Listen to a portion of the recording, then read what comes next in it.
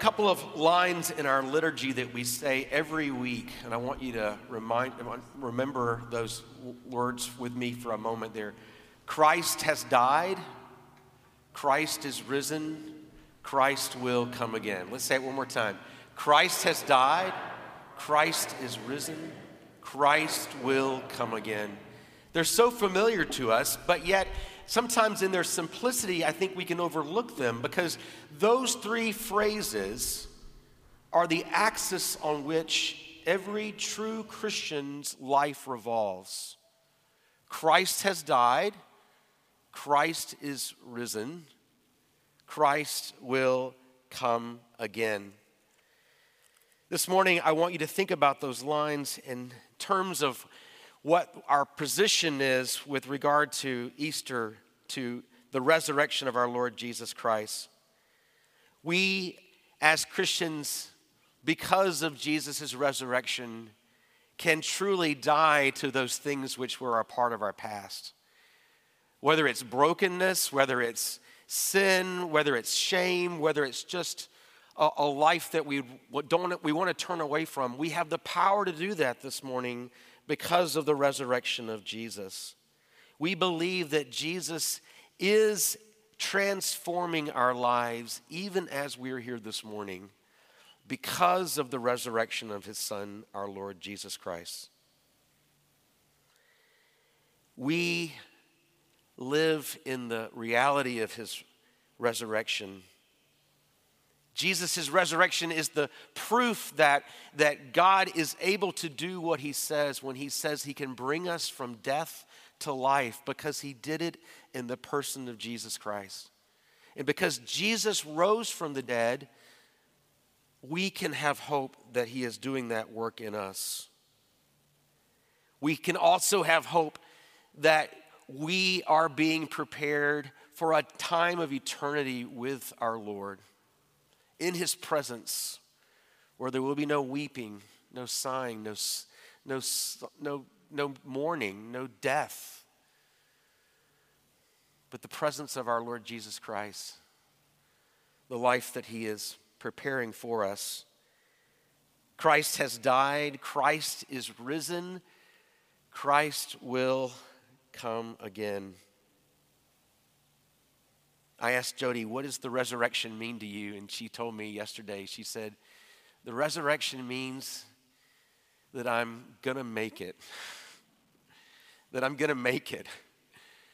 There's going to be a life beyond this life that I can look forward to. As sweet as this life can be at times, that there's a life that's coming that is without flaw or failure, that is perfect and that we can look forward to.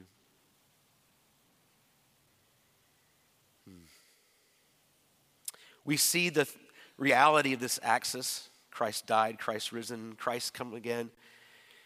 In the life of Peter, as you look to the two readings, you think about the two readings we did, one from Acts chapter 10 and the one from Luke chapter 24. The two, among other things, they show us the evolution of Peter, the apostle. He goes from concerned, skeptical, inquiring but not certain about what he's looking for when he goes to that tomb at the end of Luke 24, to one who is called by Cornelius the centurion by the time we get to the book of Acts chapter 10. What has taken place in the life of Peter? Peter has come to understand Christ has died, which, remember, Peter said, "Oh no, Lord, not you," right? He was living a different axis. Christ has risen. Peter couldn't hear that like the other disciples. He couldn't hear it in the midst of what Jesus was saying. But Christ will come again.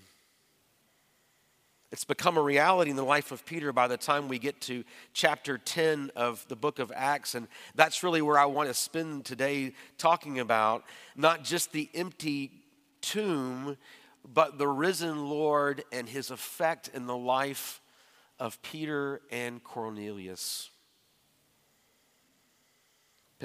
Peter doesn't receive an angelic word from the Lord. He He gets it secondhand from the ladies that Jesus' tomb is empty and that Jesus is not present.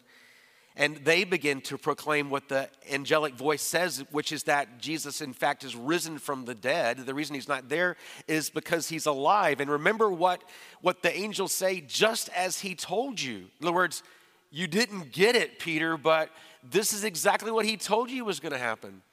He was going to rise again from the dead.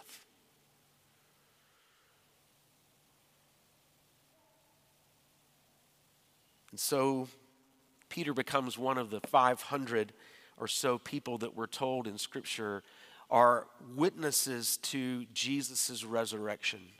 Our faith is based not on some hope that Jesus was raised from the dead, but the eyewitnesses of 500 people who said they saw Jesus.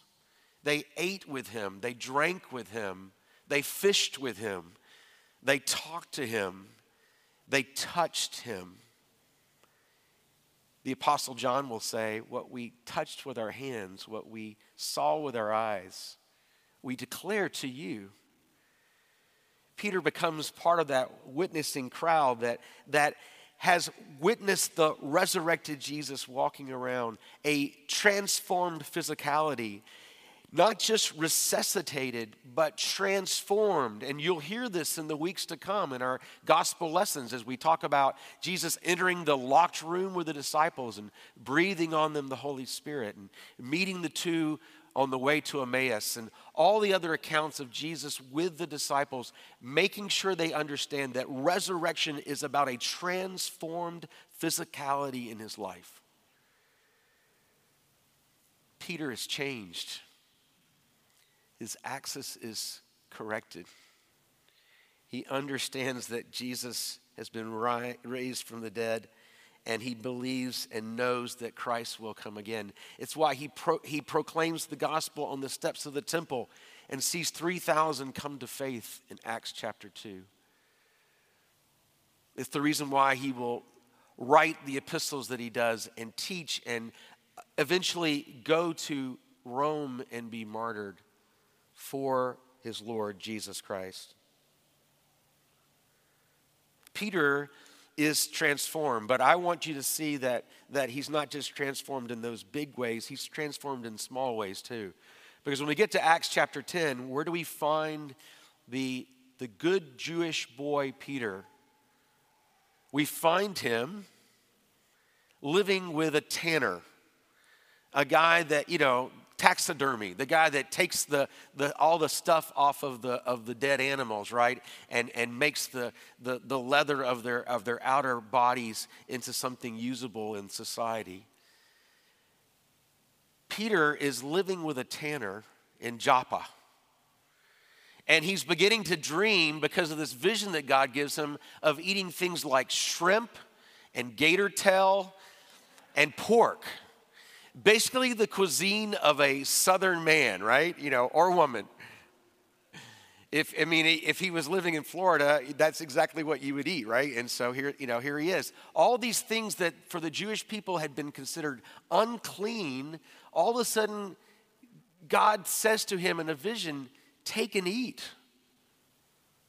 I've lifted those bands. And it begins to take root in Peter's life. And what I want you to understand is that this is the power of the resurrection in Peter's life. He becomes a changed person. And so when he gets to Cornelius' house, remember what he says? It's like, that as a Jewish man, I shouldn't come into your house. But God has told me to come in, so I'm going to come in, right? And it's amazing how he begins to interact with Cornelius and to reveal the resurrection power in his life, that because Christ has died and because Christ is raised, Peter begins to see that resurrection taking effect in his own life. Well, who is this Cornelius? He's not a miserable sinner. He's not a guy down on his luck, last breath. He's not the thief on the cross. No, Cornelius is a Italian regiment officer in the Roman army. He's a centurion, which we believe means that he had command over 100 men. He was an important person. Acts 10 also tells us that he was a God-fearer, that he prayed continually, and that he gave his money liberally to meet the needs of others. Peter doesn't have a vision, an angelic vision like the women do at the tomb, but Cornelius does. And that's important because understand that at this moment in time in the scriptures, not a single Gentile was a follower of Jesus. Make sure you get that. We tend to think of Gentiles being Christians and Jewish people not. But at this point, every believer in Jesus was Jewish. And the concern was, could Gentiles become Christians? Cornelius is a God-fearer. He's a man of prayer, and he's a generous man with his money. And he has a vision, and the vision, the angelic voice says to him in this vision, just in the same ways that the angelic voice spoke to the women at the tomb, go find Peter and listen to what he has to say. And so Cornelius immediately goes and he seeks out Peter by sending 2 of his men to Joppa. And he finds Peter and they tell him what's going on. And Peter again says, I'm a good Jewish man and I'm not supposed to, but God told me to come, so I'm going to come. And he's just, he gets it. He's changed. He's been transformed. And so Peter goes with Cornelius to his home. And there Cornelius has gathered his entire family. Grandpa, Grandma, Uncle Joe, Aunt Jean. Everybody's got an Aunt Jean. If you don't have an Aunt Jean, everybody's got an Aunt Jean. Just about. No, okay, not everybody has an Aunt Jean. I have an Aunt Jean. Children, maybe even grandchildren, I don't know. Lots and lots of Cornelius' family are there. And they're there to hear the words that transformed Peter has come to proclaim to them. And this is what Peter says. Truly, I understand that God shows no partiality. Did Peter get it? I think he did. But in every nation, anyone who fears him and does what is right is acceptable to him. As for the word that he sent to Israel, preaching good news of peace through Jesus Christ, he is Lord of all. You yourselves know what happened in Judea, beginning in Galilee after the baptism of John was proclaimed, how God anointed Jesus of Nazareth with the Holy Spirit and with power, and he went about doing good and healing all who were oppressed by the devil. Doesn't that sound good? Doesn't it sound good to have Jesus going about healing those who are sick and oppressed by the devil? Oh, is there anything we need more in our world than Jesus going around and healing the sick and ministering to those who are oppressed by the devil? And Peter says, we were witnesses of all that he did in the country of the Jews and in Jerusalem. They put him to death by hanging him on a tree, but God raised him on the 3rd day. You hear the access? And he made him to appear, not to all people, but to those who had been chosen by God as witnesses, who ate and drank with him after he rose from the dead. And he commanded us to preach to the people and to testify that he is the one appointed by God to judge the living and the dead. Christ will come again. To him, all the prophets bear witness that everyone who believes in him receives forgiveness of sins through his name. And what Peter is declaring there is that, yes, Jesus will come again to judge the living and the dead. We will each give an account to our lives.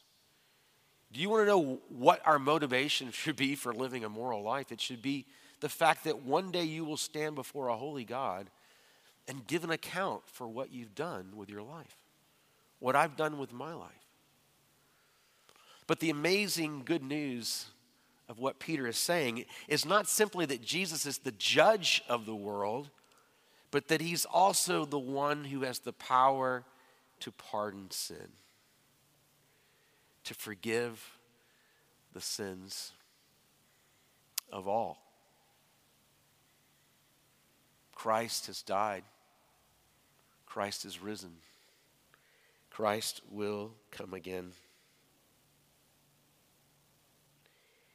Peter begins to share with Cornelius and his whole household this incredible news of the transforming work of God through Jesus, because he was willing to die for our sins, and because he is able to raise Christ back from the dead, and because he is the judge of the world. Then we have hope in Christ for our lives. And it's at this moment that the Holy Spirit falls upon Cornelius' family and friends. And you know it's the Holy Spirit because Peter quits preaching. And the only thing that makes the preacher quit is the Holy Spirit. And sometimes even then they don't know how to quit, but Peter does. And we're told that the Spirit, the Holy Spirit, fell on all who heard the words, and all those believers who were circumcised, in other words, the Jewish Christians that were in the room, they all said, wow, the Holy Spirit's been poured out even on Gentiles. Imagine that.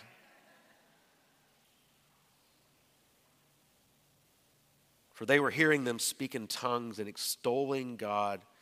And then Peter declared, can anyone withhold from them the water of baptism? For they who have received the Holy Spirit. And he commanded them to be baptized in the name of our Lord Jesus Christ. And not surprisingly, they asked him to stay a few days. I'll explain it all to us now that we've experienced it. Friends, none of us gets here on our own. We don't comprehend this. We believe, to quote someone really famous, we believe in order that we might understand. But as we step out in faith and the Holy Spirit falls upon us and reminds us that this is truth, that this is our story, that this is the hope we've longed for, we can do nothing but respond. The fact that somebody could die in our place and make the difference for us, but have the power to rise again so that what they've begun in us could be accomplished. And a hope that this life is not all that we have to look forward to. Paul says, if in this life we only have to enjoy Christ, we among all people should be pitied if Christ has not been raised from the dead. But, Paul says, but he has been raised from the dead. And therefore, O death, where is your sting? Sin has lost its power over us. Now, don't get me wrong. The work of these three phrases, Christ died, Christ risen, Christ will come again, it takes a while to work out in us, but Christ has begun that work. This morning, I have the privilege to baptize Anna and Parker Hungisto. But I really need to tell you just the way this story connects to Cornelius and his household. Because in a lot of ways, Anna's husband, Kyle, and Kyle gave me permission to say this, Kyle, who was not a churchgoer, am I correct? Showed up at church back in November and said, God's been making himself very known to me, and I don't know quite what to do about it. And I said, man, I'm so glad you came. And we began to talk and spent some nights out here on a picnic table. And in December, it was my privilege to baptize Kyle in the Elswick's pool. Because Kyle, in his words, said, I want the whole thing. I want to go all the way under. I need the entire experience. And I said, no problem, let's do it. But Anna, his wife, who knew the Spirit had spoken to her, and she knew that Christ was in her life and that she was a follower of Jesus, realized that she had never been baptized. And I remember one Sunday her coming to the rail and kneeling down and in tears saying, I'm not baptized. And I'm like, it's okay. And so today we're going to baptize Anna on Easter Sunday, on Resurrection Day, just like Cornelius and his family. But not only that, they have a little boy, Parker, 4 years old, lots of energy. Football scouts, be looking, because this kid's going to have some moves when it comes time, or golf or whatever he plays. He's got a lot of energy. But they want to also baptize little Parker. You see, it's one of the evidence for why we can baptize children is because it's very unlikely that Cornelius, with all of his relatives and all of his family, would all be baptized, and they would say to the children, well, when you guys get older, you can get baptized. No, we think that when the Spirit fell on them, they were all baptized, their entire household. And so we're going to baptize Parker this morning as well. Not that he has an understanding yet of what it means to profess Christ has died, Christ is risen, Christ will come again, but in the faith that he will. With the expectation that as he goes with Miss Kim and to children's ministry week after week, and as he hears the gospel in his home from his grandmother Joyce and from his brother and from his mom and dad, that he will come to profess Christ has died, Christ is risen, Christ will come again in his own life. And so that's what we're going to do today. But before I bring them up, I want to just remind you of what Peter says. He says that everyone who calls on the name of the Lord, everyone who trusts in Christ, even where you don't understand completely how this works, Christ invites you, and we invite you, to proclaim that Christ has died for you and for your sins, and that he has the power to take your sin upon himself. He who knew no sin, Paul says, became sin, that you might become the righteousness of God.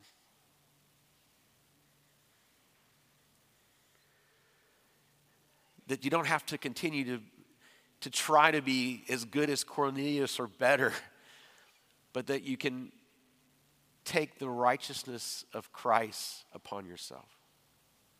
And that Christ has risen from the dead, victorious over sin and death, and that not only do we have eternity with him to look forward to, but that he's beginning that transformation, that resurrection power in your life to overcome habits, to turn away from the person you were, to become more the woman or man that God has called you to be,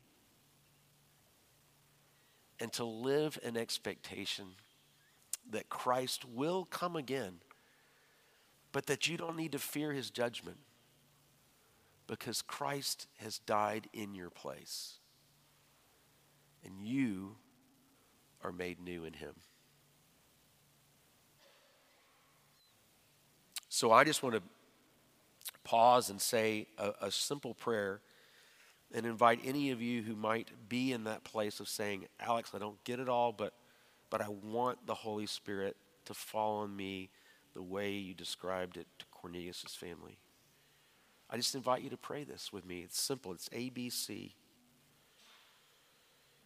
Dear Jesus, I admit that I am in need of a Savior.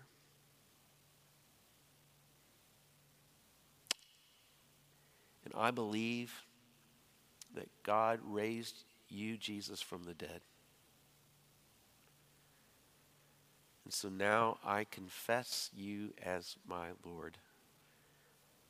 I ask you to become master of my life.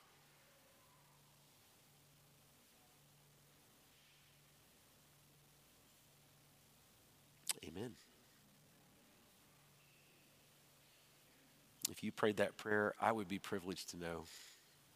If you prayed that prayer, I would invite you to come to the rail and cross your hands as Anna has done for weeks and weeks, and let me or one of the other clergy pray over you.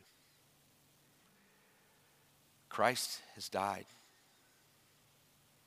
Christ is risen. Christ will come again. Alleluia. The Lord is risen. The Lord is risen indeed. Alleluia.